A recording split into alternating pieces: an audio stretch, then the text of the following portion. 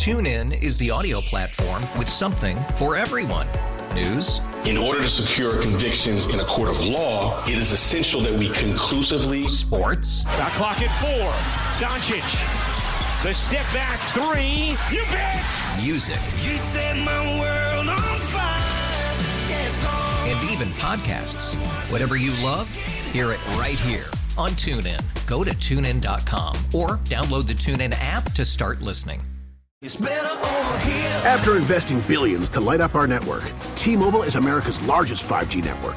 Plus, right now, you can switch, keep your phone, and we'll pay it off up to $800. See how you can save on every plan versus Verizon and AT&T at T-Mobile.com/across America.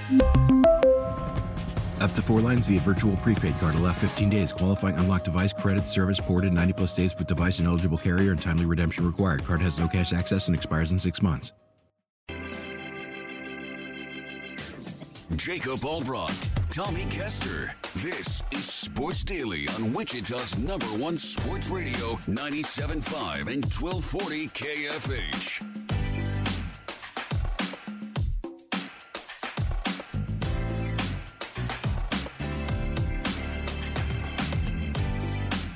All right, welcome in, everybody. Happy Wednesday to you. Happy hump day to you here on Sports Daily with Jacob Albrocht and Tommy Castor. We are glad to be here with you this morning. Alongside Jad Chambers producing, manning that KFH hotline. We'll make our way through, continue to get ready for championship weekend in the NFL. We've got Baseball Hall of Famers announced. We've got a Wichita native, pretty shockingly to the casual observer, fired in Milwaukee that we'll get to, and much, much more here on Sports Daily. We've got a cool little local story Jad will tell us about here in a little bit. Tommy, good morning. How are you this morning? Man, I'm good. I was shocked. I know you mentioned briefly Adrian Griffin and that whole situation. I texted you yesterday. Shocking. Feel like that was out of nowhere. I know we're going to get into it and a lot more college basketball tonight with the Shockers and the Wildcats. And, of course, we can't forget the Chiefs and the AFC Championship, so a lot to get to. Yeah, let's start with Adrian Griffin. So you and I did not see that coming.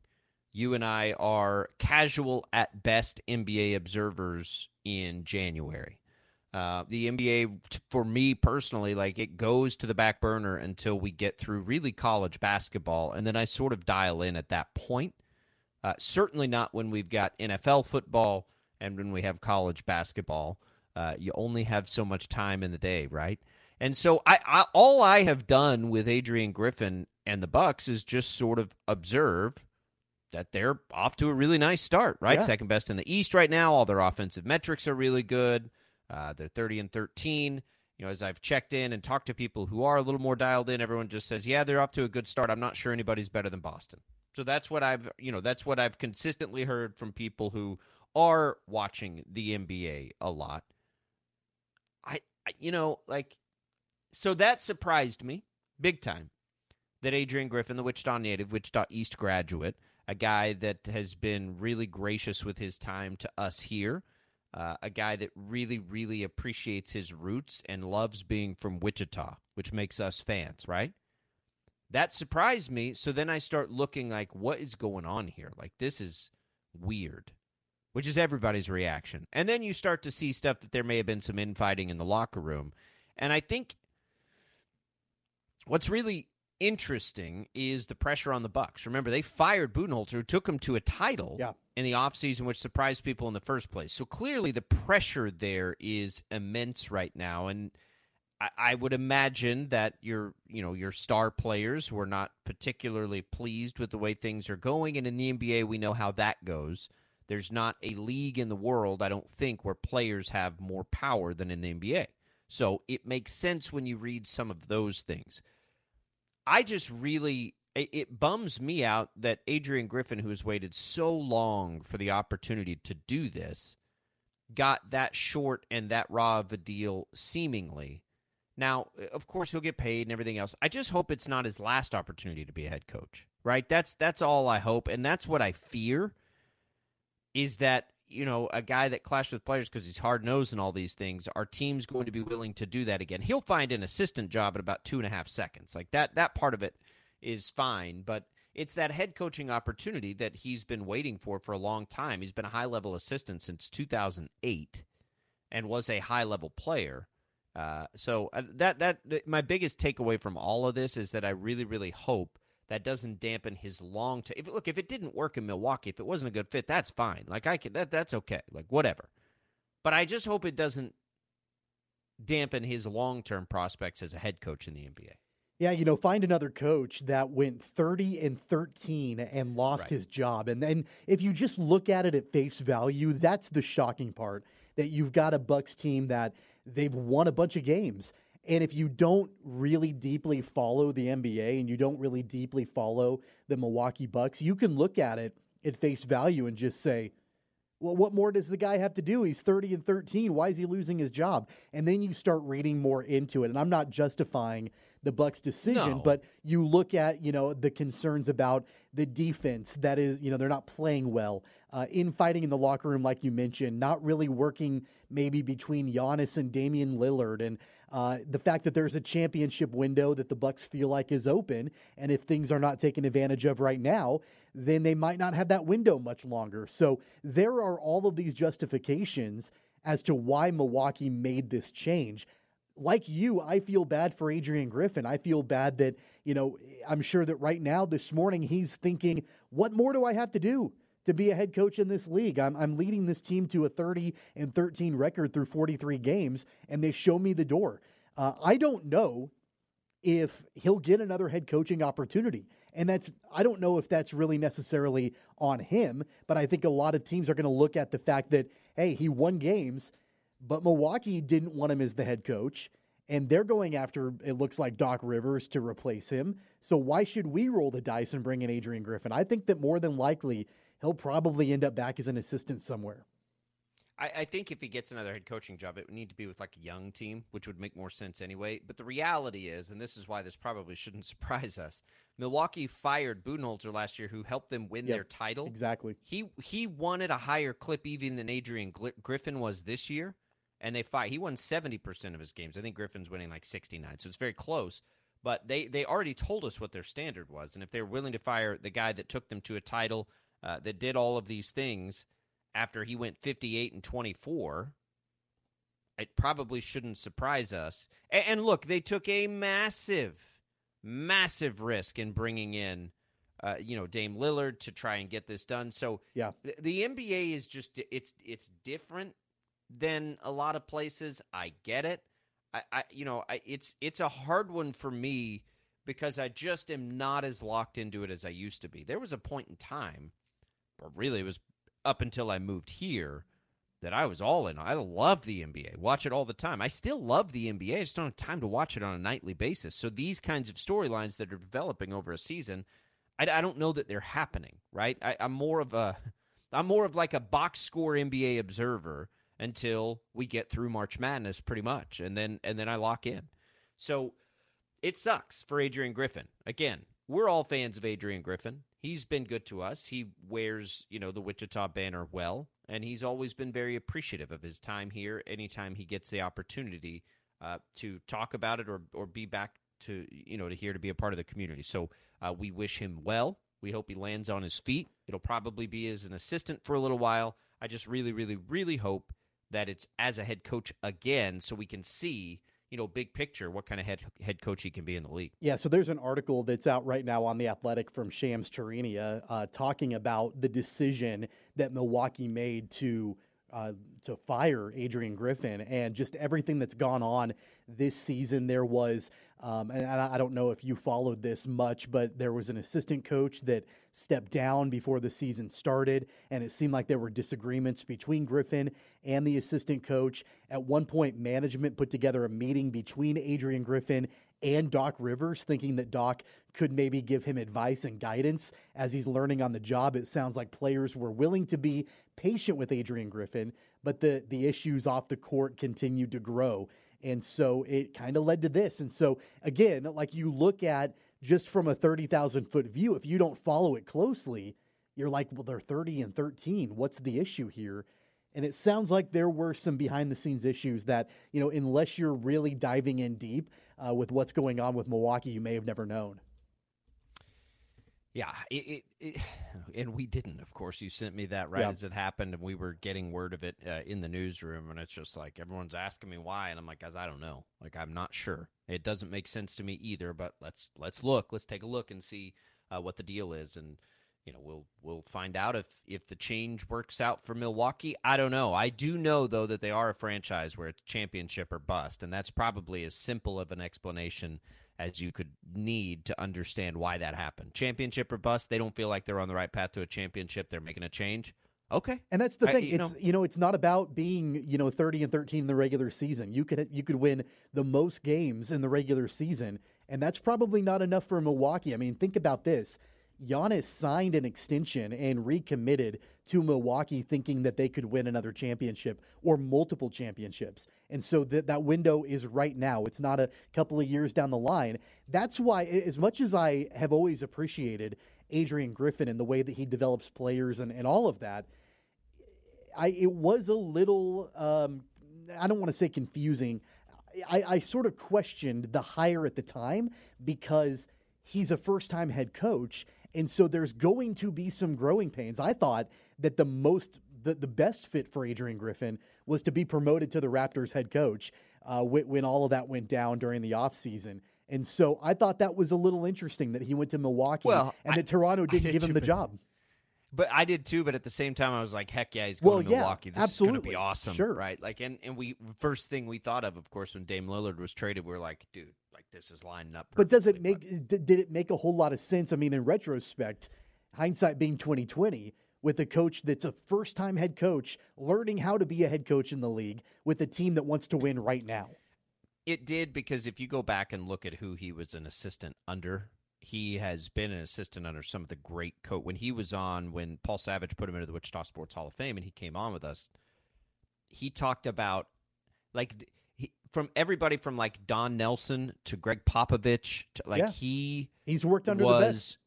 So I get that piece of it too. Like this guy has some of the best defensive-minded coaches, some of the best offensive, like all of these things were right there for him. So I get it, and it's going to be fine. He'll be okay. He's going to continue to have great success in the NBA. I just hope it's eventually, again, as a head coach and not just as an assistant. These things happen in the NBA more than they do in other sports. So good luck to Adrian Griffin. If you missed that news yesterday, he has been fired by the Bucks despite getting out to a 30-13 record about halfway through his first season as a head coach in the NBA. All right, that's one piece of the news that happened yesterday. Another piece, the Major League Baseball Hall of Fame. We don't talk a ton about this building up to it. We'll talk about it because we have the class now, and we can get into it as we return. The KFH hotline is open for you here on this Wednesday at 869-1240. Jad Chambers is on that for you. Rick chimes in on the Griffin situation, said they're complaining about defense, but traded their best defensive player in Drew Holiday. I get it. I think, Rick, it's go get Damian Lillard and be as good, defensively as you can be through a coach. That's kind of what, if you read, part of the problem was, I guess, but they're desperate. I don't know what else to say other than Milwaukee is very, very desperate right now. All right. Let's take a break. We'll give away some HTO at some point here on the program as well. A lot to get to on this Wednesday edition. We'll do it as we make our way through a Wednesday on Sports Daily.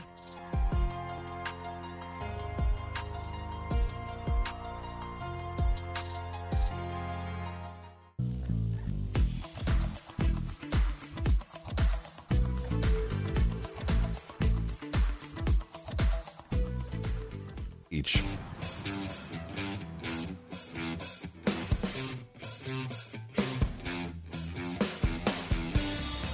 Hey, Shocker fans, you can tune into 103.7 KEYN tonight for coverage pregame of the game. Pregame starts at 5:30. If you're a Wildcat fan, you can tune in right here to KFH at 7. Not near radio, both of those games will be available streaming on the free Odyssey app. We'll get into those college basketball games in just a little bit. Let's talk about the Major League Baseball Hall of Fame here, Tommy. We haven't spent any time on this up until the voting was completed. I am very pleased that Adrian Beltre is a first ballot Hall of Famer. 95% of the vote. That actually does surprise me a little bit. Adrian Beltre has, I think I've said this many times, I never would have thought this would have happened, but he became my favorite baseball player of all time. Like I've never enjoyed watching somebody play more than him, and the way he approached the game and his love of the game and how much he enjoyed it. Never seen anybody like it. Vladimir Guerrero is maybe like a close. Salvador Perez has a little bit. That's why I appreciate Salvador Perez so much, is because of how much they appreciate what they're doing and where they are. That sort of lore. And then, as a young guy, I had my favorite players, as all young kids do. But man, I've never appreciated a baseball player more. So I was really happy to see him in on the first ballot, 95% of the vote. Joining him will be Todd Helton, who, in my opinion, absolutely deserved it, and another first ballot guy in Joe Mauer, which he barely got over the threshold on his first ticket, but I'm glad he's in there. What did you think of this class, Tommy? I don't have a problem with it. It's kind of a boring class. I mean, Adrian Beltre. I love this class. It's fine. Todd Helton, I think that he gets forgotten about a lot because he played for some really bad Rockies teams. And in a lot of years, he was like the guy for that team. There really wasn't a whole lot of support around him. And, he hit a lot of home runs in Coors Field. I don't think that should necessarily be a knock against him. So I'm fine with him being in the Hall of Fame. It doesn't really get me super excited, but I'm okay with that. Joe Mauer's kind of the same way. I like Joe Mauer. I forget about Joe Mauer a lot and what he did for Minnesota over the course of his career. So outside of Adrian Beltre, and don't get me wrong, I totally believe that Adrian Beltre should have been a first ballot Hall of Famer. I'm totally cool with that. That he had a great career. But other than that, I mean, yeah, Helton, I can go either way. It's fine. Joe Mauer, I can go either way. The one guy that I feel like, and I know I'm biased because I'm a diehard Atlanta Braves fan, Andrew Jones should be in the Hall of Fame. And I don't know why Andrew Jones, he's in his 7th year. He got like 63% of the vote, so he's not quite there yet. I feel like he should be there. Gary Sheffield is another guy that hit a ton of home runs that he is not going to be in the Hall of Fame. He got caught up in the steroid stuff. Kind of. I mean, but he's not as big in that world as some of those other guys like Alex Rodriguez and Barry Bonds and Roger Clemens. I mean, Sheffield is kind of a fringe steroid guy, so I don't really understand that. But other than that, I mean, I feel like it's a fine class. So Sheffield is caught up in the same thing like Barry Bonds is caught up in, basically, where it's just like it depends on what you read and what you believe and everything. Again, I've said this many times. I would put all those guys in and almost like create your own wing. We're trying to tell the history of the game through the Hall of Fame, right? You're trying to remember the history of the game. I think baseball's is far too exclusive. I've never agreed with that. I don't know why we still only have, writers deciding this. For instance, Billy Wagner, who 100% deserves to be in the Hall of Fame. He's one of the top 5 guys that's ever played his position. Like, get over it. But there were, I think, 3 writers that voted for Billy Wagner last year that didn't vote for him this year. How does that work? And, like, at some point, like, you're either a Hall of Famer or you're not. Maybe there's years where 10 guys deserve to get in, and maybe there's years where nobody deserves to get in. That's fine. But you're not doing your job telling the history of baseball if you're not putting in one of the greatest closers we've ever seen. And to Andrew Jones, your point, yeah, we do need to celebrate guys who are rock star defensive players. That's a part of the game. Yep. Defense is a part of the game. Yep. He played the most premium position, one of the 2 or 3 most premium positions at a level we've rarely seen it played before. Yes, that player deserves to be a part of the history of the game that way. You're equating Gary Sheffield and Barry Bonds, and I know that, there are a couple of similarities there. Sheffield wasn't caught up in the steroid world as much as Barry Bonds was. Yeah, he was. He wasn't. In Game of Shadows. So he was in the Barry Mitchell Bonds report, and Sheffield was mentioned in like a paragraph in that book, where Barry Bonds had like multiple chapters dedicated to him. Yeah, but the same things, the same things in that book reflect. I mean, have you read that book? It's incredible. Yeah. And I'm not saying like it's a book. It's not like it's not the 10 Commandments or anything like that. But there is the trainer there who had his book of all these players that used in their schedules. Gary Sheffield's name's in there. That's why, like I think they should be in. It's just it's because his name is involved in all of that But stuff. you know why? The same reason We're not going to see Rafael Palmeiro in the Hall of Fame, or like some of these great players who, I mean, that's all it is. Why we're probably not going to see Manny Ramirez in the Hall of Fame. None of those guys were directly implicated. When I think of steroid guys, I think of McGuire and Bonds and Sosa, Palmeiro. But that's just because they were the best steroid A-Rod. guys. I don't think of Gary Sheffield in the steroid world. You know why, in my opinion, Gary Sheffield didn't get the number of votes? It's because the writers didn't like him when he was a player.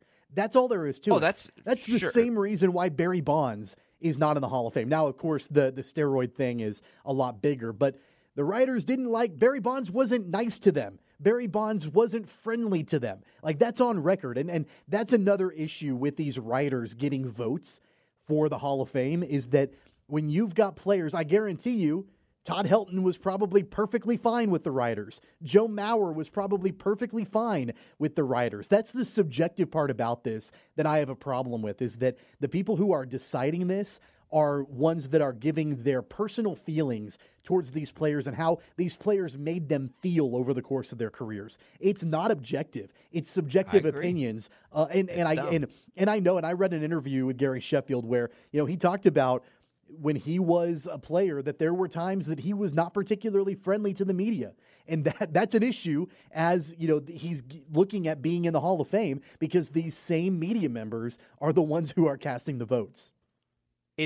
So what needs to happen is it needs to be a collective of, media members, writers that are actively involved in the game, by the way, only. Yep. And then it also needs to have representation from the players and probably somehow from managers, right? You just have to take a broader approach to it so those types of things don't happen. And look, play the game, be nicer to the media. It's dumb, but be smarter than that. And the other thing, again, like it's impossible to navigate the steroid years. It just is, right? It's just impossible. How do you know any of these players didn't use, right? When almost everybody certainly was at the time. So I say you put everybody in, and then you hang banners that explain what was happening in baseball from X years to X years. Because again, here's my other problem with it. Those writers who are being exclusionary to these players who used, you didn't know they were using when you were a baseball writer. If you didn't know they were using when you were a baseball writer, you were really, really terrible at your job. You didn't ask them about it. Because I was like an 8-year-old kid or a 10-year-old kid who absolutely knew these guys were using steroids. I was a pro wrestling fan. There's only one way people look like that, and that's how. There's only one way, Mark McGuire looks the way he looked. The only other people in the world who look that way are bodybuilders. Why? I mean, come on now. Like, you didn't know at the time? Because you didn't ask the hard questions either, writers sitting on your pedestal. So as somebody who feels compelled at times to have this journalistic responsibility, like, you didn't do your job either. If you can't sit on your high horse now when you absolutely knew that stuff was happening when you were doing it, but you were enjoying the ride like everybody else, right? It made the game better. It saved the game. Probably saved your job, because people were that interested in the game. So don't give me a lecture about that. You knew at the time this was happening. If I knew as a young kid it was happening, get over yourself. So put them in, explain what was happening in the game at that time, and move on with our lives. The other thing, too, do we know with 100%, without a shadow of a doubt, certainty, that the 3 guys that got inducted into the Hall of Fame never used steroids? We don't know that. And I'm not accusing them. I'm not accusing them of that. I know what you're saying. I agree. We've got this level of accusatory behavior with the guys that we know for a fact did. A-Rod, we know he did. Barry Bonds, we know he did. But what we don't know is 100% who did not. And I don't think we 100% know Barry Bonds did. We know A-Rod did because he admitted it, right? So if that's the issue with all of this, is that everything is tainted. Everything is. It is, and that's why you have to put them all in, because I don't want to have to wonder, right? Like, just put the best play. Because here's the other thing, and this is, people aren't going to like this, but for me, this is the way I think about the Hall of Fame. These were the best players of the era that they played in. I've always said my criteria for the Hall of Fame is to make sure we're remembering every era, every year of Major League Baseball, of pro baseball, right? And the only way to do that with these guys is to they were still the best of their generation, right? The generation of baseball that they played in, these guys were still the best at it. So don't ever overlook the history of the game and what happened in the cheating, but also you have to, if you're going to tell the history of this game, you've got to it's like Pete Rose, like, get out of here with all that. You know, like, you cannot ignore these players and the impact they had on the sport that you're trying. It's a museum, right? Do we only put good things in museums? No, we're telling history. And this, love it or hate it, the steroid era is a part of baseball's history. I don't hate it as much as most people. I firmly believe it saved the game. And I firmly believe that it made sure that Major League Baseball had a future when it was really perilous at the time. So I don't hate it as much as most. I hate that it happened, but I also understand that it very well may have been a necessary evil to saving the game that I love, because I'm not sure baseball would have survived the strike or all of the things that it survived because of the home run chases and these things that happened. I mean, Maguire Sosa was as must-see TV as baseball has ever been before, and that ensured its future. So, again, just tell the history of the game. This is what happened during that time, and let's all move on, and then you just and we're done with that era of baseball, right? So I don't know. Again, it's fine if they don't put the steroid guys in, like I don't care. It doesn't bother me. Brandon says the Hall can tell the story without inducting the players. That's true. But to Tommy's point, we're never going to know who did and who didn't. It's impossible for us to know that. And so it's not fair to all of it to just cherry pick, I guess, at that time. And it's unfair to the players that didn't use, that got in the right. I mean, it's unfair to them. It's unfair to everybody. I think you put the best players in, and you say, hey, this is what was happening at that time. You can go through a historical index of what guys have admitted use and all of these things, but it's hard. I don't want in 20 or 30 years kids that love baseball not to know some of these players. I think Andrew Jones should be in. Moving on from the steroid thing, I didn't even intend for us to go that way. Carlos Beltran will be interesting, 57% on his second year on the ballot. I think Billy Wagner will get in next year. Out of that, thank you, writers, for allowing him in his final year. That kind of nonsense. He's one of the best closers of all time. Put him in. Goodness sakes. Next year, Tommy, you'll have Ichiro, who will certainly be a first ballot Hall of Famer. Yep. And then it's a little dicier. So I'm looking at a list from CBS Sports right now. You've got CC Sabathia, who won 250 games. He'll be an interesting case. He's certainly not going to be a first ballot guy. They've got Dustin Pedroia listed. Give me a break.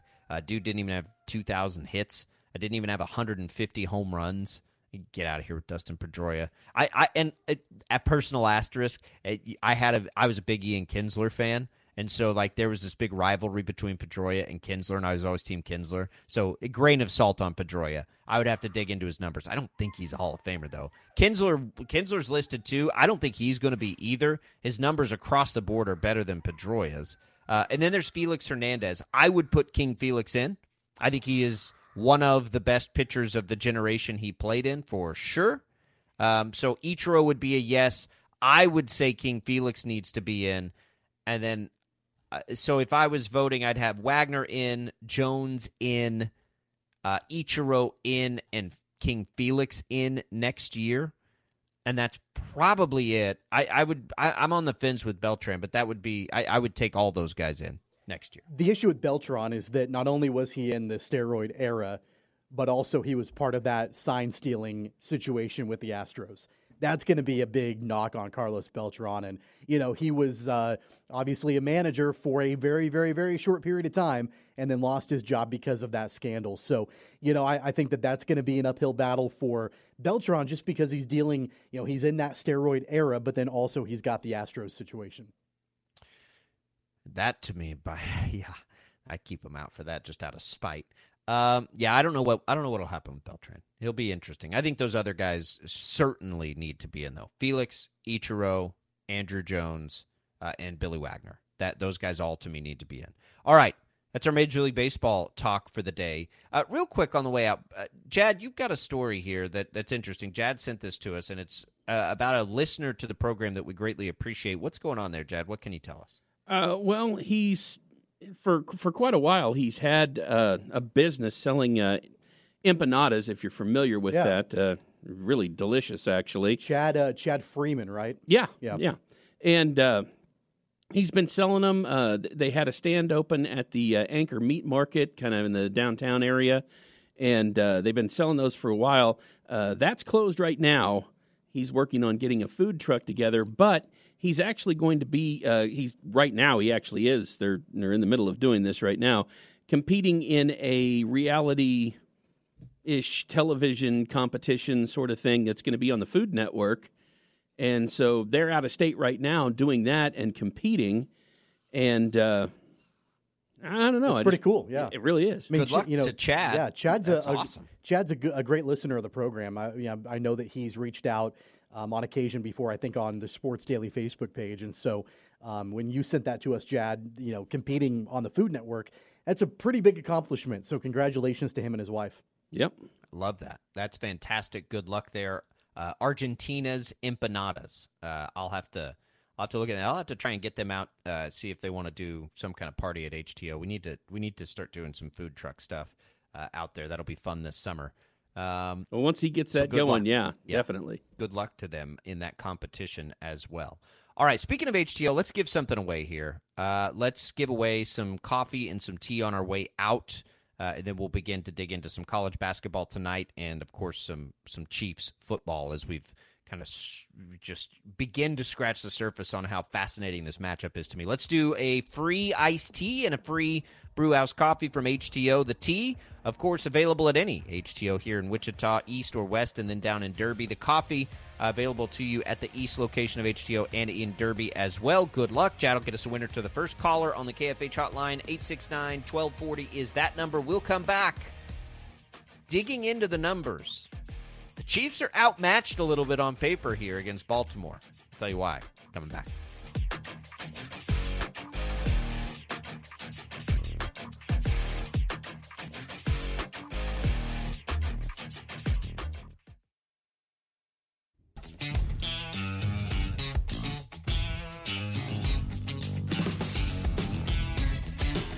All right, welcome back in, everybody. Glad to have you here on Sports Daily. Jacob Albrock, Tommy Castor on this Wednesday with you. We'll continue to discuss the Chiefs game all the way up until Sunday. Tommy, it's interesting. I was just sort of going through some of the numbers for TV yesterday. Baltimore's got them outmatched, man. They're 7 points a game better on offense. They force more turnovers. They have more sacks. The Chiefs' defense has been great. Baltimore's defense has been just a tick better. Points per game, Baltimore's number 1, Kansas City's number 2. We've talked about all of these things. They're going to have the MVP. Just about any metric you look at, they've been better than Kansas City this year. I still like the Chiefs this weekend. And that's the thing about Kansas City is they're a different team now than they were for the biggest chunk of the middle of the season, really up until very recently. And it's the Mahomes factor. You know, like if the teams are equal or if Baltimore's even a tick better, which they probably are top to bottom, it's still the Mahomes factor. And it is knowing that the Chiefs' defense is at least as good as Baltimore's. So then you get to that point. Dan Israel told us yesterday he'd be shocked if Willie Gay doesn't play. So I'll say that I imagine Willie Gay plays. And if that happens, even with the bad matchup seeming to face the Chiefs in the run game, I still like them because I like what they can do in this spot, and they have Mahomes. How many times could, with the Patriots, we just say, yeah, well, they got Brady, and it was true, right? It played itself out that way. So I think we've got that here, and I still like the Chiefs this weekend. Yeah, I think that one thing that stood out to me when we talked to Dan Israel yesterday was him comparing and contrasting Josh Allen and Lamar Jackson and the way that they run. Because they're different. They're different kinds of runners. Very different. So I never really thought about it to that extent. I just thought, okay, they're both really good runners, and that's it. But they are different in the way that they do it. Josh Allen lumbers his way, and is like a freight train and gets going, and he's hard to bring down. Where Lamar Jackson, at times looks like a running back out there in the way that he does. He's more like Michael Vick was, right? Just quick twitch, that kind of stuff. Absolutely. And so, the Chiefs had trouble, especially in the first half, last week, containing Josh Allen. So I know that the big priority this week is going to be doing everything possible to game plan a way to contain Lamar Jackson.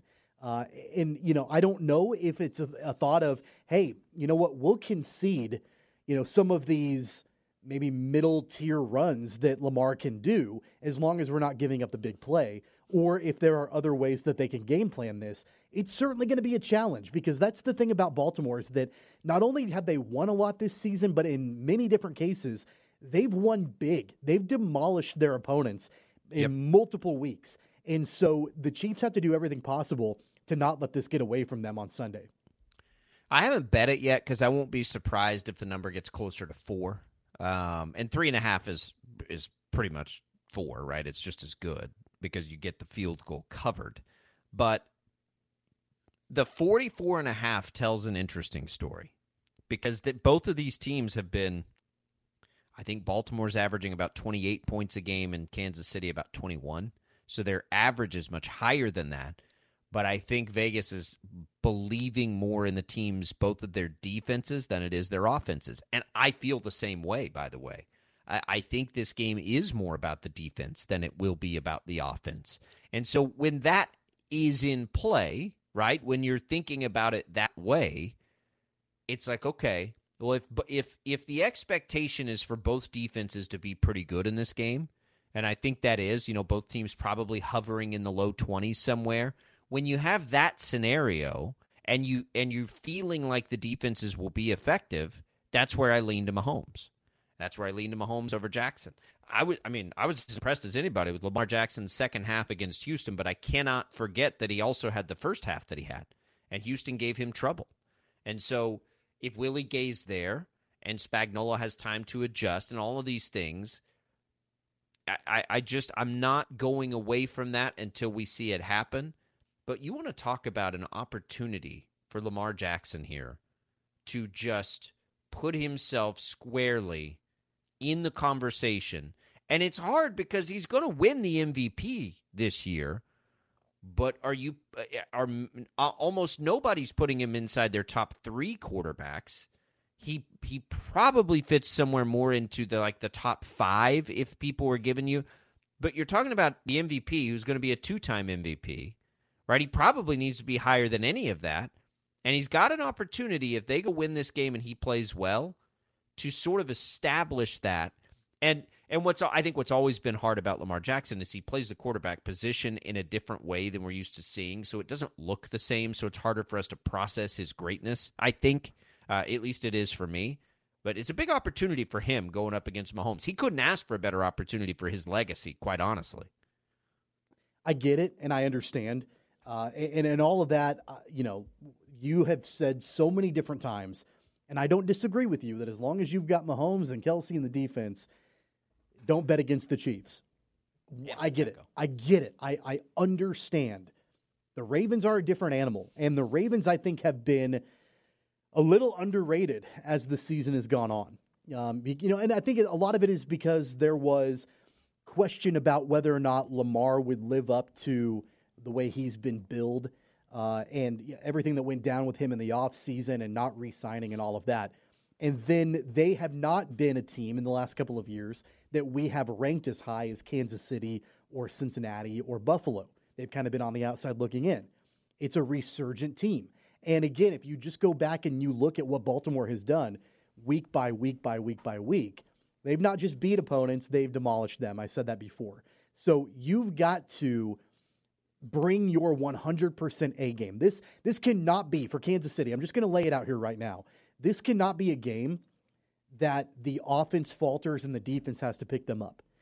Conversely, it can't be a game that the defense falters and the offense has to pick them up.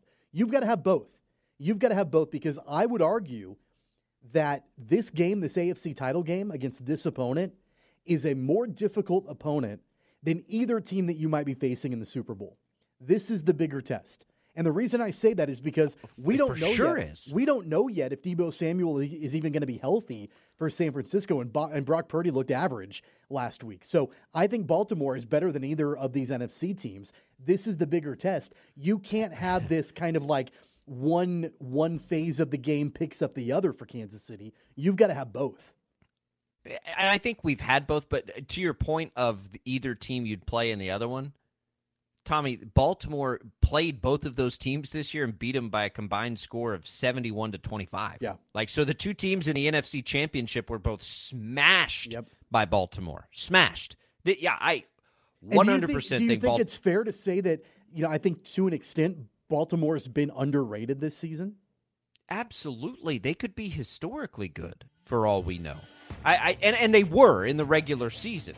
Absolutely, unequivocally, historically good.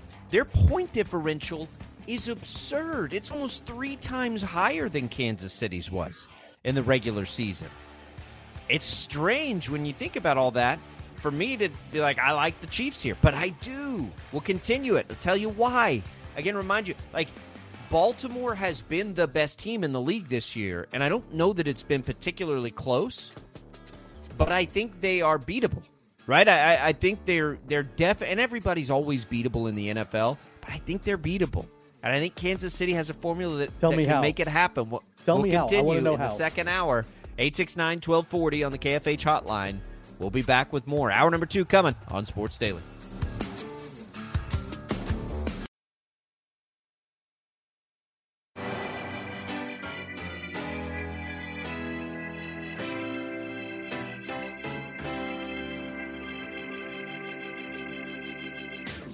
Jacob Albrocht, Tommy Kester. This is Sports Daily on Wichita's #1 sports radio, 97.5 and 1240 KFH.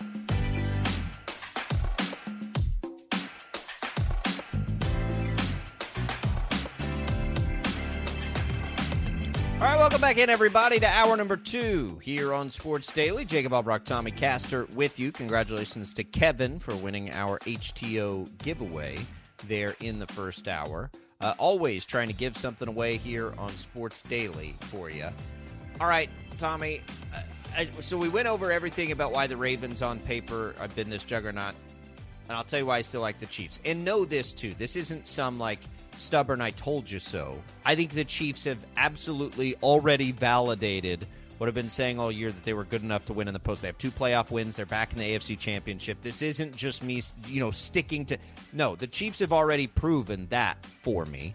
I really do like the Chiefs in this game. I mean, it is genuinely that. I want to know why. I think, because for a couple of reasons. I look at the history of the 2 quarterbacks in the postseason. Most importantly, that's the biggest thing for me going into this game. If both of these defenses are great and opportunistic and big-time playmaking defenses, because I think both teams are going to want to do the same thing offensively, right? Run the ball a ton and feature the tight end, right? Both of these offenses are going to want to do the same thing offensively. And if both defenses are as good as they are, which quarterback is more likely in this spot to allow his offense to do what it wants to do? So I start there with Mahomes. I think Mahomes is always going to win that argument until Lamar Jackson proves it, continuously, more than just one half of football, which he had a great one against Houston, but he had a not great one in the first half against Houston too. I think the kicking game is as even as it's ever been when Justin Tucker's involved. Harrison Butker's been just as good this year. And I just, again, a lot of this has to do with Willie Gay. But if the Chiefs can keep this game close early, I think that even as explosive as Baltimore has been, I trust Travis Kelce more. I think Rashee Rice is as good as any receiver Baltimore has. I think it's so even now that the Chiefs are playing this style of football that it just comes into, am I taking Mahomes or am I taking Lamar Jackson? And I just trust Mahomes so much more than I trust Lamar Jackson in the postseason. And I think it's closer than the numbers indicate. I think the numbers are slightly deceptive because I think there's a very different Chiefs team than we saw earlier in the year. It's a very different brand of Chiefs football than probably we've ever seen in the Mahomes era. Pacheco's healthy.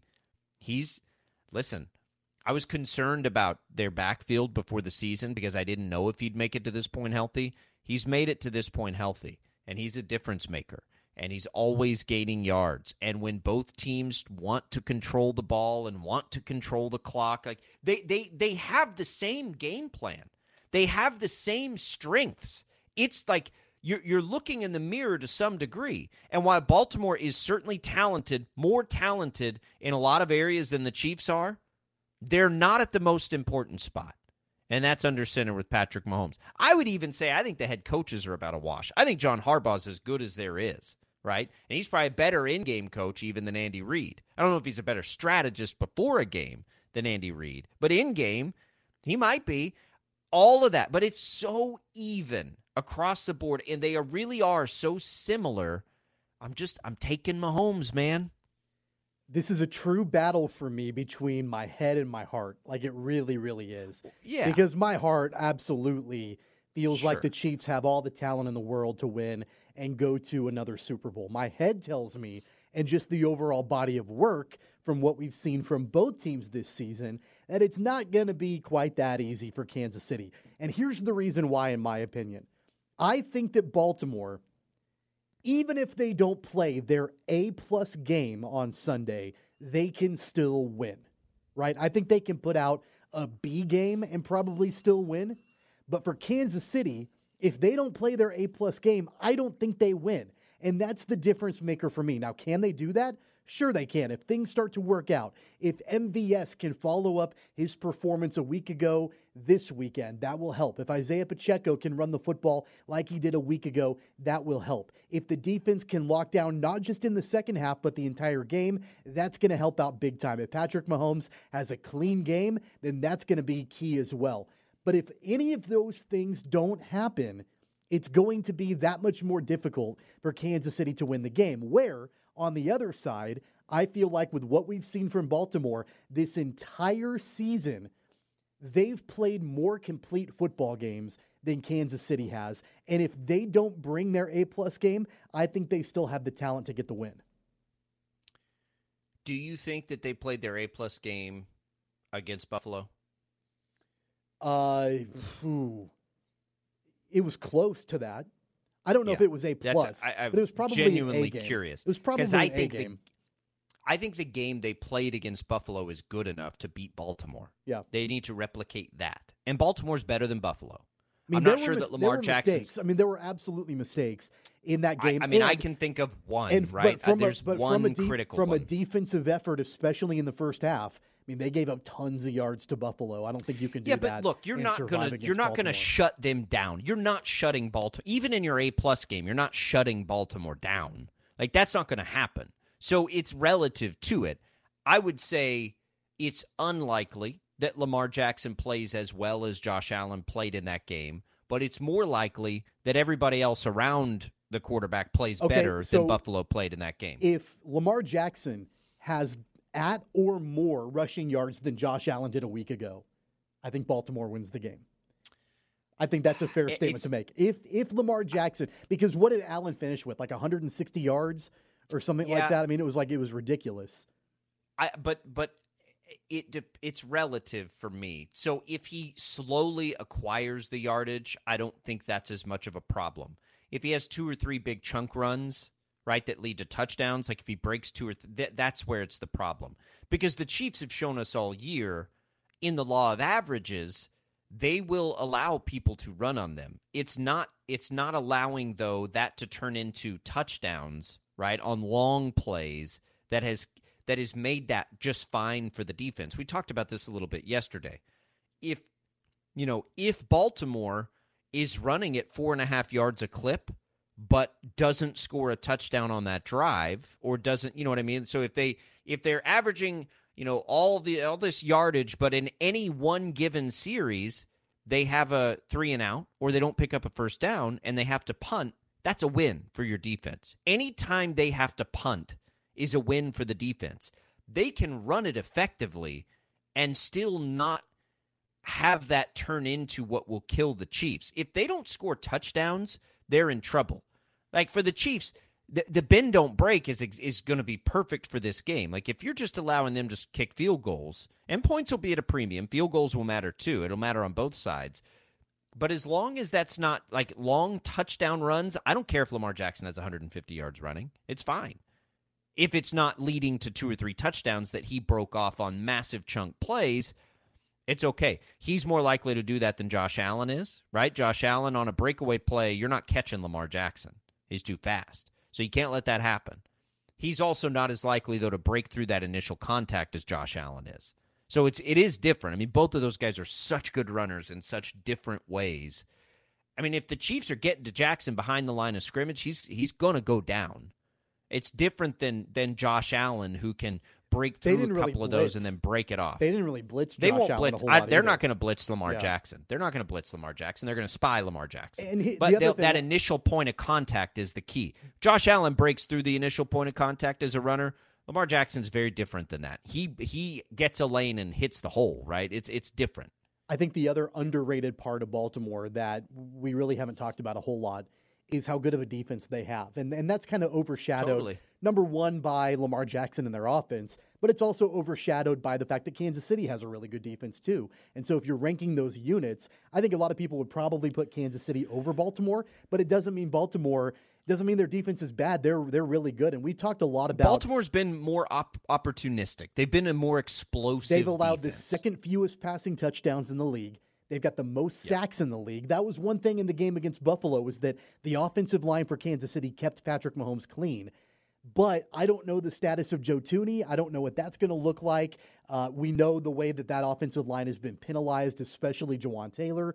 So Baltimore gets to the quarterback. That's what they do. The most sacks in the NFL this season belongs to Baltimore. And so that's going to be key also. And we've talked about how Kansas City limits the points scored by opponents this season defensively. Baltimore does a great job too, especially as of late. The last 5 games, the Baltimore defense has held its opponents to less than 20 points. And in 8 games this season, held their opponents to 10 points or less. So they've got a really solid defensive unit, and it gets overshadowed by what the offense in Baltimore can do and all of that and the flashy nature of that offense. But it's a really, really complete football team all the way around.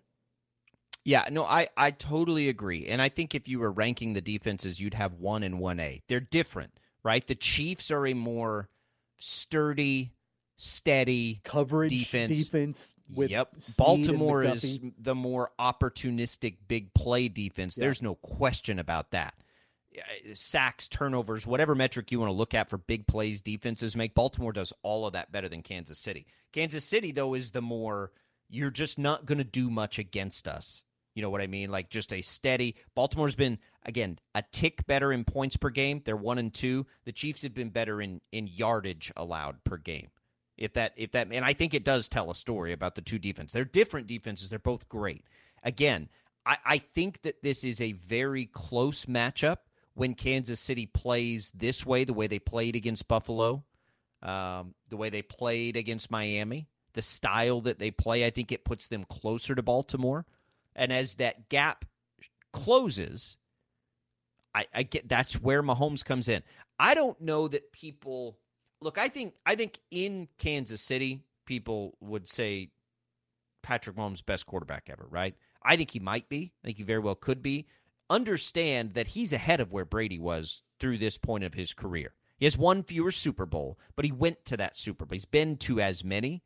His yardage, his touchdowns, his win-loss record in the playoffs, I believe, is identical, I think. So he's at or ahead of where Brady was.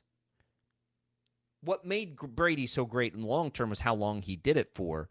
But what Tom Brady was doing at that point in his career, that's what Mahomes is doing, right? And how many times was Brady that X factor in these moments? So I don't think it's out of line to say when it's as close as it is stylistically that I'm going to take Mahomes in that spot, because I think stylistically it is close right now between these two teams. And again, Houston is not nearly as good as Kansas City. That's fair. That is a fair statement. And they had them on the ropes for a half of that game. Now, they didn't finish it, and Baltimore, through its true explosive nature, only needed a half to really blow that game out of the water. But Baltimore can't afford a half like that either, right? Baltimore can't play that way against Kansas City. You're not going to do to Kansas City's defense what they did to Houston's defense in the second half of that game. Not going to happen, at least based on literally everything we've seen all year long. That's not going to happen to the Chiefs' defense. Healthy, again, Willie Gay, we'll see. I think he'll play. But so Baltimore can't do that either. Baltimore needs its A game in this game too. It's not just all the pressure's not on Kansas. What happened in the first half against Houston when they weren't playing their A game? That was against Houston. Yeah. You know what I mean? Like the first half of that game, it was, what was it, tied? And Lamar Jackson was doing nothing. So and then they won by 3 touchdowns. That's how good they can be. But that was a tie game at halftime against Houston. If Baltimore doesn't bring its A game, that might not be a tied game at halftime. They may be down 10 points to the Chiefs. So they've also got a lot of pressure on them to do this too.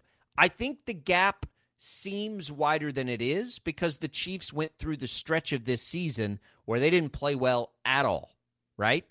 That's not what's happening now. The gap is wider than it is. Wider right now, I think, because of the fact that Baltimore, they have played and have had more examples of complete football games, 40 minutes of football from start to finish. More examples of that throughout the course of the season than Kansas City has had. And I think that Baltimore, they can get away with not playing their A game and still win. Now, they can't play a C game or a D game, but I don't think they have to be perfect in order to win this game. I think Kansas City has to be damn near perfect to win the game. Yeah, I really do. And it doesn't mean that Kansas City can't. I mean, Patrick Mahomes has been on this stage far more than Lamar Jackson has. And so if you want to give just playoff, big stage, AFC championship experience, you give the nod to Patrick Mahomes, absolutely. But if from a top to bottom talent level, and not only talent level, but the way that these teams have played this entire season from start to finish, you have to give the nod to Baltimore. That's not a subjective statement. That's objective. The way that those two teams have played from start to finish this season, the nod does go to Baltimore. It doesn't mean Kansas City can't win the game, but the nod goes to Baltimore. They've had a better season up to this point. That might be that's objective, but again, but you lots can't of just things throw happen. all that out the window. I'm not throwing it out the window. I'm not. But we know in this spot, almost no team ever is going to play perfect, except for like Green Bay against Dallas. That was probably as close to playoff perfection as we've seen in a game. Otherwise, in all of these games that Patrick Mahomes and the Chiefs have won, they never play perfect in those games. Neither will their opposition. So then it comes down to who can, capitalize on the opposition's mistakes, who can withstand making a mistake. Mistakes are going to get made in this game. Neither team's going to play perfect. That almost never happens in the postseason. Didn't happen for Baltimore in their first game against Houston. They played half of a perfect game, right? The other half, it was far from it. So that won't happen. Neither team, and if I'll tell you this, if either team comes in, Tommy, and plays perfect, they'll blow the other team out. But it's not going to happen that way. Neither of these teams is going to play perfect. Neither of the teams in the Niners-Lions game is going to play perfect. So that's where you get into the nitty-gritty of it. And it's almost like which team, A, makes fewer mistakes, but which team is more capable of overcoming them within a game. Nobody has been better than the Chiefs over these last few years than overcoming whatever is thrown at them. And how many times in this run do you watch the Chiefs? And I put myself in the opposing fan base's shoes all the time, and the only thing we've ever seen like it is Brady. How did that happen? How are we sitting at the end of this game after everything that's happened through the course of this game and they still have a chance? That is the Chiefs, right? No matter what you do when it comes down to the fourth quarter, it's almost certainly going to be a one-score game. It's just been their MO through this for so long. And I feel like that's what's going to happen again. So then it comes down to that home stretch. Is Lamar Jackson capable of making all the big plays when it matters the most? To me, that's what will determine this game. If he's not, I think the Chiefs are going to win this game. If he steps up to that challenge and he does make all the plays in the fourth quarter when it's almost certainly going to be that close late, then Baltimore's going to win the game. And so that's what it comes down to for me. I think it comes down to me, how opportunistic can that Ravens defense be from start to finish? Yeah. And how can the offensive line protect Patrick Mahomes if you don't have Joe Thuney? Knowing that Baltimore is the best team in the NFL in getting to the quarterback. That's Absolutely. the key to me. How many times, too, Tommy, did the Chiefs' offense kill the defense? You know what I mean? Oh, absolutely. Like the Chiefs' offense hurts the defense. Yeah. That happened all the time. That's my point, is that you can't have that on this stage against this opponent. That can't happen.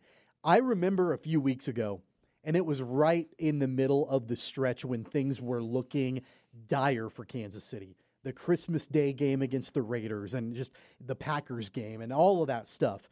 And I remember saying at that time, I am done expecting something different to happen with this team.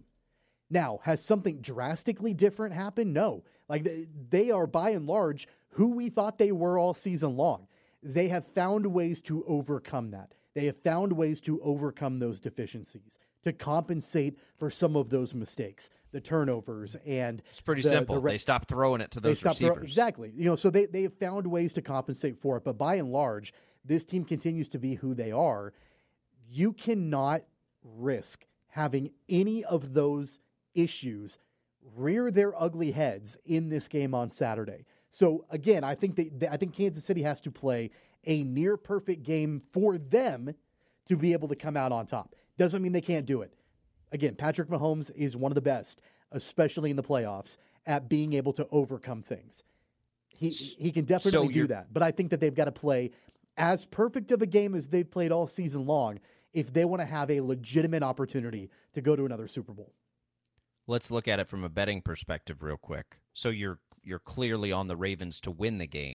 TuneIn is the audio platform with something for everyone. News. In order to secure convictions in a court of law, it is essential that we conclusively. Sports. Shot clock at 4. Doncic. The step back 3. You bet. Music. You set my world on fire. Yes, and even podcasts. Whatever you love, hear it right here on TuneIn. Go to TuneIn.com or download the TuneIn app to start listening. We really need new phones. T-Mobile will cover the cost of 4 amazing new iPhone 15s, and each line is only $25 a month. New iPhone 15s? It's better over here. Only at T-Mobile, get 4 iPhone 15s on us and 4 lines for $25 per line per month with eligible trade-in when you switch. Minimum of 4 lines for $25 per line per month with autopay discount using debit or bank account. $5 more per line without autopay, plus taxes and fees. Phone fee at 24 monthly bill credits for well-qualified customers. Contact us before canceling account to continue bill credits or credit stop and balance on required finance agreement due. $35 per line connection charge applies. See T-Mobile.com. After the end of a good fight, you deserve an ice-cold reward. Modelo is the mark of a fighter. You've earned this rich golden lager with a crisp, refreshing taste. Because you know, the bigger the fight, the better the reward. You put in the hours, the energy, the tough labor. You are a fighter, and Modelo is your reward. Modelo, the mark of a fighter. Drink responsibly. Beer imported by Crown Imports, Chicago, Illinois. Are you laying 3.5 points with I the wouldn't Ravens? say that I'm clearly on the side for the Ravens to win the game. I just think that the process in which both teams get there, it's a little bit easier for Baltimore. So I haven't fully made my decision yet. I mean, I'm okay. Again, it's kind of a head versus Willie heart Gay. We got to see situation. Willie Gay. Yeah, we got to see Willie Gay's practice status, which starts today when we start to get an idea on that. If Willie Gay doesn't play, my opinion's probably going to change on that too. He is so critical to what the Chiefs need to do in this game. Hey, by the way, our buddy Virgil just chimed in on Twitter. Oh, Virg. Yeah, so he says, Baltimore's defense is historic. KC's is pretty good. leading the league in scoring D, sacks, and turnovers, hasn't happened in the modern era. If you give up 150 yards rushing to Lamar, the Chiefs will get run out of the building. I mean, they gave up, what did they give up to Josh Allen? I don't remember what the number was. I think that can be a deceptive number because the Chiefs have been, quote unquote, run on all year long. It's how they're run on that will be the X factor. I'm pulling this number up here just real 72 quick. yards to Josh Allen. 72, but a collection of 182. Right, they gave on up the ground. 182 rushing yards. Yeah. So Buffalo ran the ball well against them.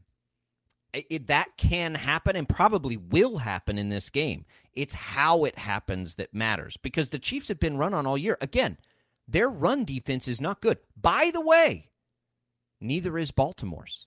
Baltimore's run defense isn't good either. All these historic numbers for Baltimore, and as great as the Chiefs' defense has been, it has not been good against the run, and neither has Baltimore's defense against the run. What does that tell you? Are we sure that Baltimore's run defense is not great? We sure about that? Didn't we look this up earlier this year? What's their yard per carry average? The Ravens finished with the least rushing touchdowns allowed in the league. And they're not letting opponents get into the end zone by running the football. So I don't know what the yardage looks like, but they're keeping opponents out of the end zone. Good. Yeah, they're middle of the pack in yards per game. I got to find yards per carry here. Give me just a second. We looked this up earlier in the week. I believe they both allow 4.5 yards per carry. Give me just a second. We're going to pull this up here. But yeah, they're middle of the pack in rushing touchdowns. I don't know what that means, though. Like, how many times did teams have goal line opportunities? I don't know. That's a hard touchdowns allowed by. Okay, so Baltimore, 4.5 yards. They both allow 4.5 yards a carry. They're the same run defense, right? So we don't talk about that enough either. The X factor of this game is Isaiah Pacheco. What if Isaiah Pacheco runs for 150 yards?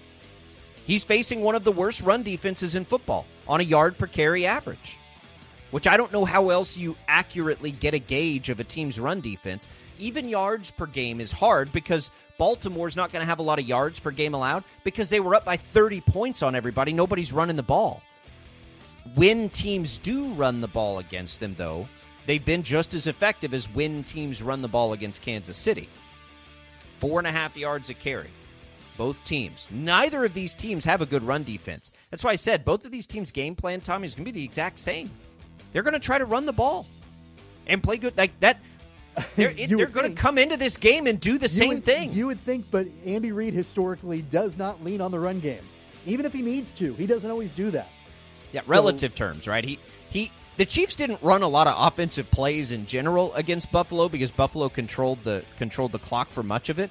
But they ran it 23 times. It was a 50-50 split. That should tell. I mean, in an Andy Reid offense, they ran it half the time. That's like running it 90% of the time for a lot of teams. For Baltimore, right? I think Andy Reid running it 50% of the time is pretty equitable to Baltimore running it 43 times in the game that they played. Both of these teams are coming into this game running the ball. There's no doubt in my mind they're going to run the ball. We'll see how much the quarterback runs the ball. I think for Baltimore it'll be a ton. Patrick Mahomes probably run it a little bit too. 869-1240. Give us a call. Let us know what you think. We'll be on this all week, so still plenty of time. We're going to come back. We'll look ahead to some of the college basketball tonight. Both K-State, Wichita State in action. That's next on Sports Daily. I think I want to hear this. Sports Daily is on KFH. All right, welcome back in, everybody. Shocker fans, you can turn into 103.7 KEYN tonight for coverage of the game. Pregame starts at 5:30.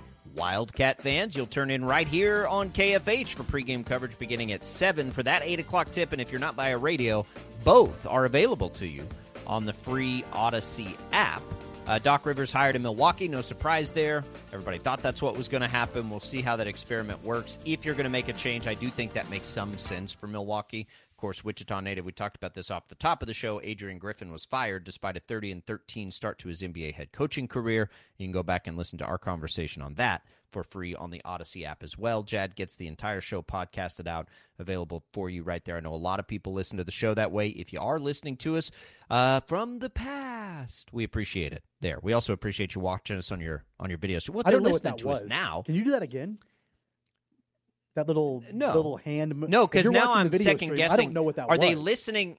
Are we talking to them from the past or the future? We're talking to them from the past, right? Yeah, if they're listening to us on the podcast right now, you'd be hearing from us from the past. I made that up. That's not really a thing I've ever heard. I don't know what that hand gesture was that you just did. Oh, that's the past. That's the past happening. Okay. By the way, you don't know what he's talking about if you're not watching this on our video stream from the present.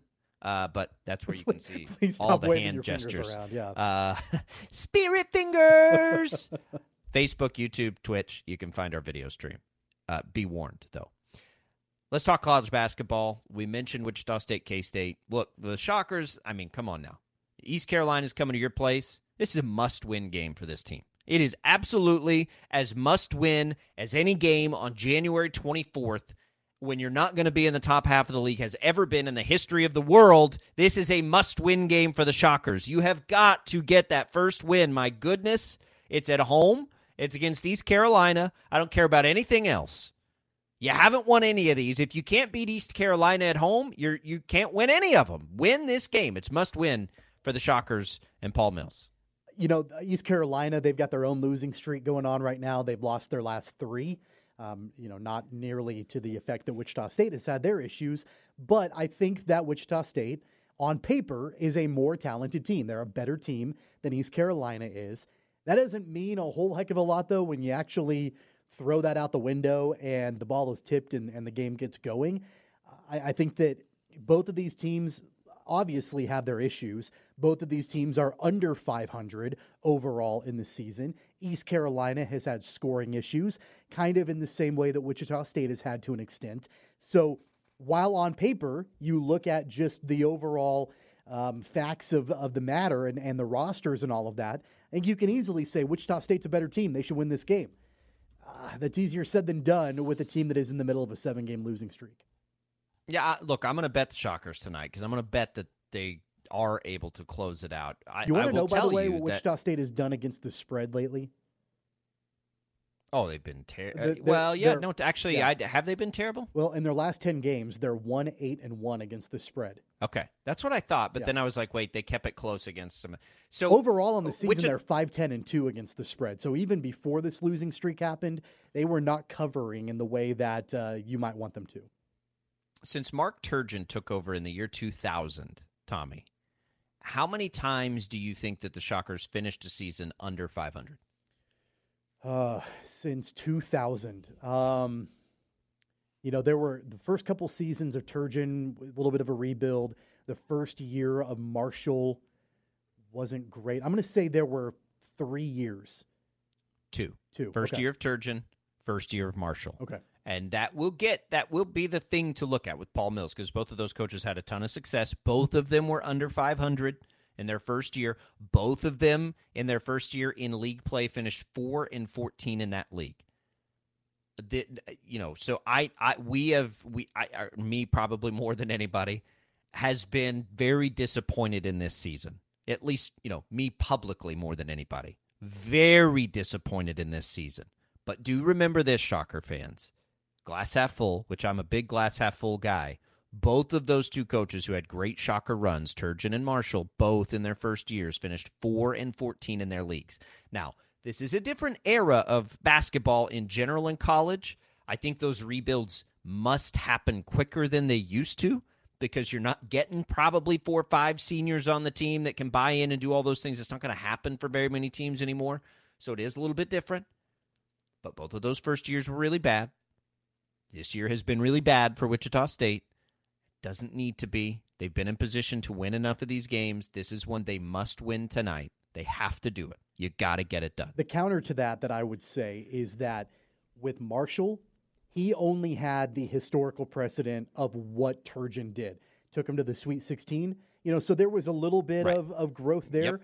Expectations were very different. Turgeon didn't have any expectations. That program was in shambles when he came in the year 2000. And so anything was good, Turgeon rebuilding that program the way that he did and taking them to a Sweet 16. The expectations are significantly different in the year 2023 than they were in 2000 when Turgeon came in and when they were in 2007 when Marshall came in to Wichita State. So that is different. Paul Mills is inheriting a program with substantial expectations and probably a lot better talent right now than what Turgeon or Marshall had in year number one for their respective programs, I would think. Especially I won't Turgeon. speak to that because I have no idea. I have no idea. I would think that the talent level of this team is better in 2023 in year one under Paul Mills than what it was when either Turgeon or Marshall started, I would think. I'm not sure. I literally don't know anything about Wichita State basketball. It's a different conference, too, keep in mind. They were playing in the Missouri Valley in both of those. The Missouri Valley was really good back in those days, though. It was as good or better than the AAC is now in those years. Here's what else I would tell you about that historical precedent. It took Mark Turgeon, right? It took him, and these were the things that I said to be careful what you wish for as far as Isaac Brown was concerned. But it took Turgeon 6 years to reach the NCAA tournament. He did it once in 7 years at Wichita State. It took Marshall 5 years to reach the NCAA tournament. And then, of course, you had the best era of Shocker basketball, but it took him 5 years to get there. Paul Mills ain't getting 5 years to get to the NCAA tournament, right, with Wichita State. So it's not the same anymore. But it does provide just a little bit of perspective for patience, of which I have very little, admittedly. And so knowing that they're in the middle of a 7-game losing streak, knowing that the patience is running thin, what happens if they don't win tonight? What happens if East Carolina snaps their 3-game losing streak? What happens if a team that is, I think on paper, not as talented as Wichita State comes into Koch Arena and they win? And that losing streak extends to 8. Apathy will be at full force. Might be anyway, but it for sure would be at that point. If you can start to string some wins together here, then people are going to be very interested in a lot of the games that are coming down the stretch. If you lose this one tonight, that little bit of that shred of hope for this year is going to be gone. We like talking about what the ceiling could potentially be for various teams at different points in the season. I've thought about this a lot. What is the ceiling right now for Wichita State basketball? And is it? I think I have a. Do you think the ceiling, could they get back to 500 in conference by the time it's all said and done?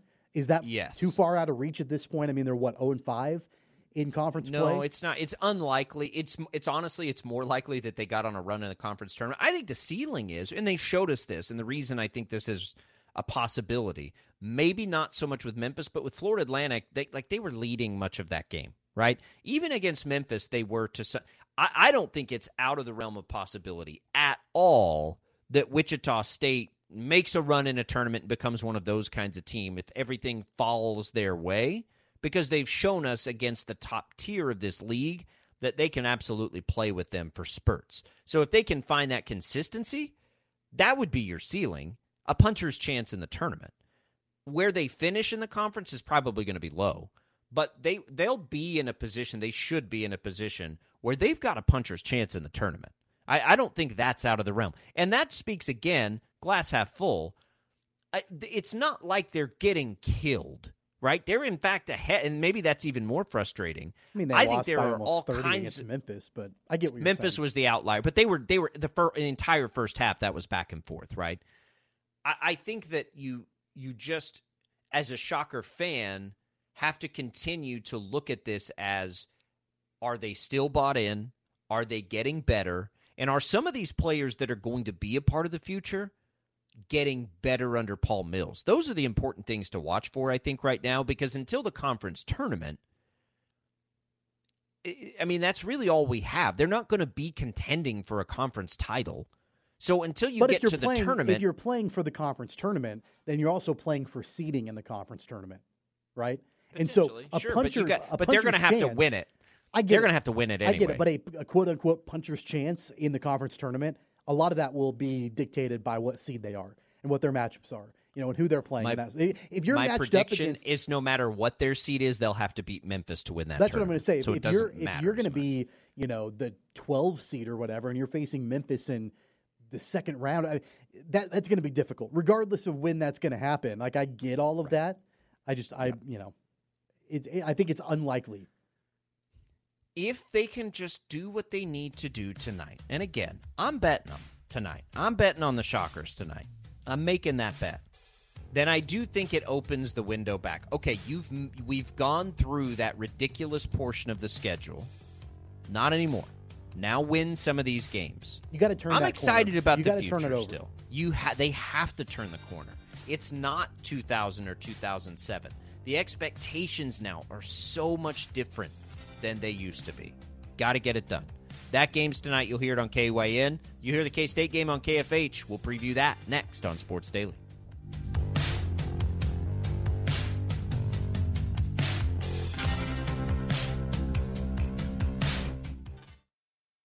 Sports Daily is on KFH.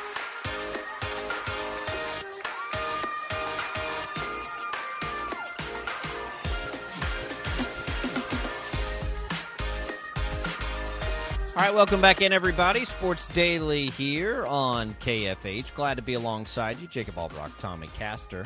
Okay, let's look at K-State tonight. Iowa State should be a fun one. K-State continues to overachieve, I think, Tommy. I think they have vastly overachieved, at least based on expectations when you look back at no Naquan Tomlin, none of this other stuff. I have been, and I've said this before, I think I've been equally, if not more, impressed with the job Jerome Tang and his staff have done this year than in years past. They go into Iowa State, though, tonight, the ranked Cyclones, Tommy, as 7.5-point dogs. I don't want any part of that on either side, I don't think. Iowa State, interestingly, gets to host K-State, KU in back-to-back games there in Ames. But I don't have I don't have much of an expectation in this one.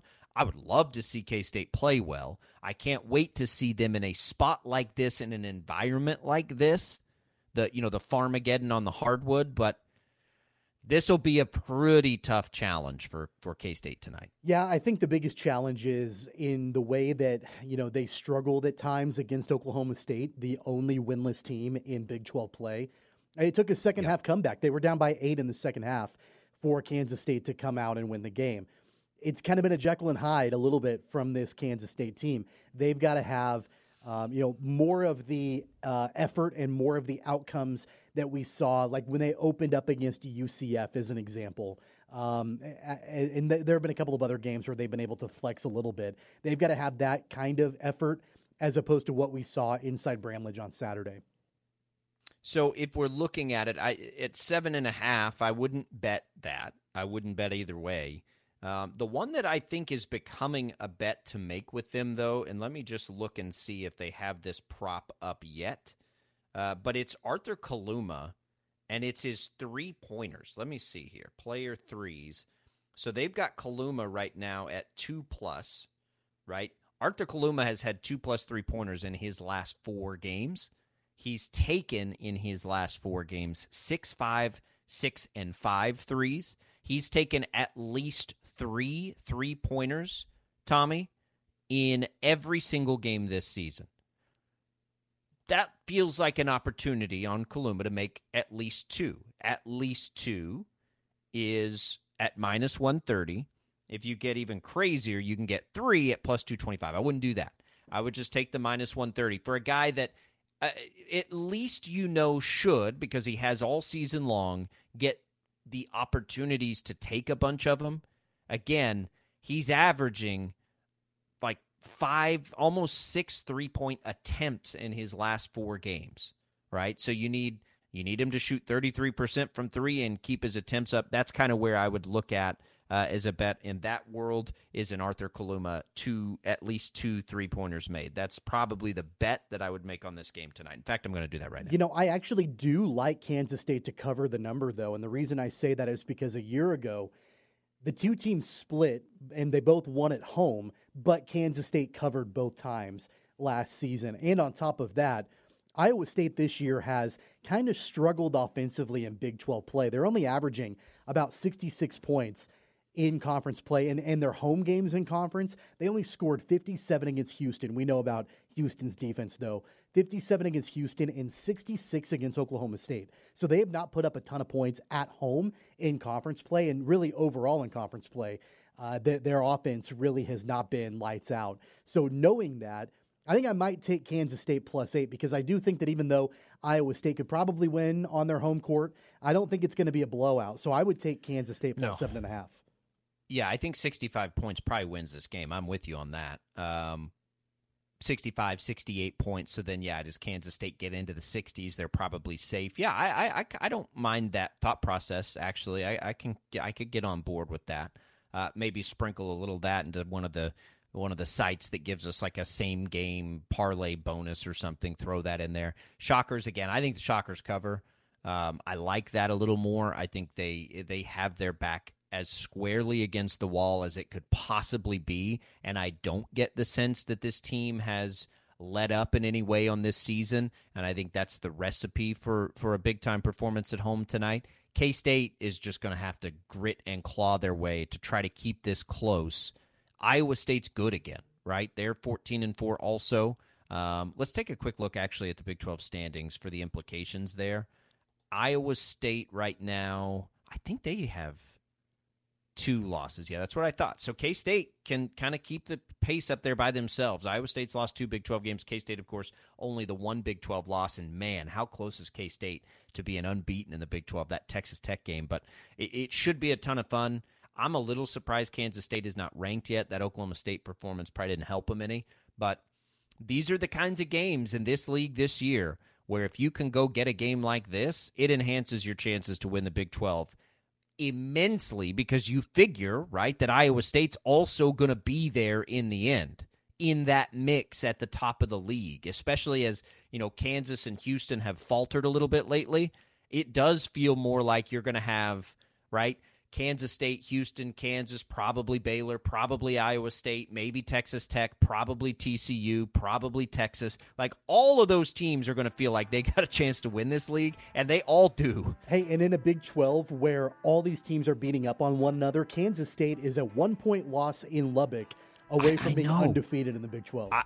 I'm telling you, I'm just as impressed by the job they've done this year than the job they did in totality last year. No Naquan Tomlin. Tyler Perry's not playing well. If I told you both of those things, Tommy, you would have told me this might be a last-place team in the Big 12, and I would have agreed. That's a testament to Jerome They have Tang. never had Naquan Tomlin, and Tyler Perry, the guy that they brought in to be the next Marquise Noel, is not playing well at all. Both of those things are happening, and they're almost unbeaten in Big 12. I mean, man. We'll be back. You'll hear that game in Wichita State here tonight. We'll tell you more about those broadcast networks when we return.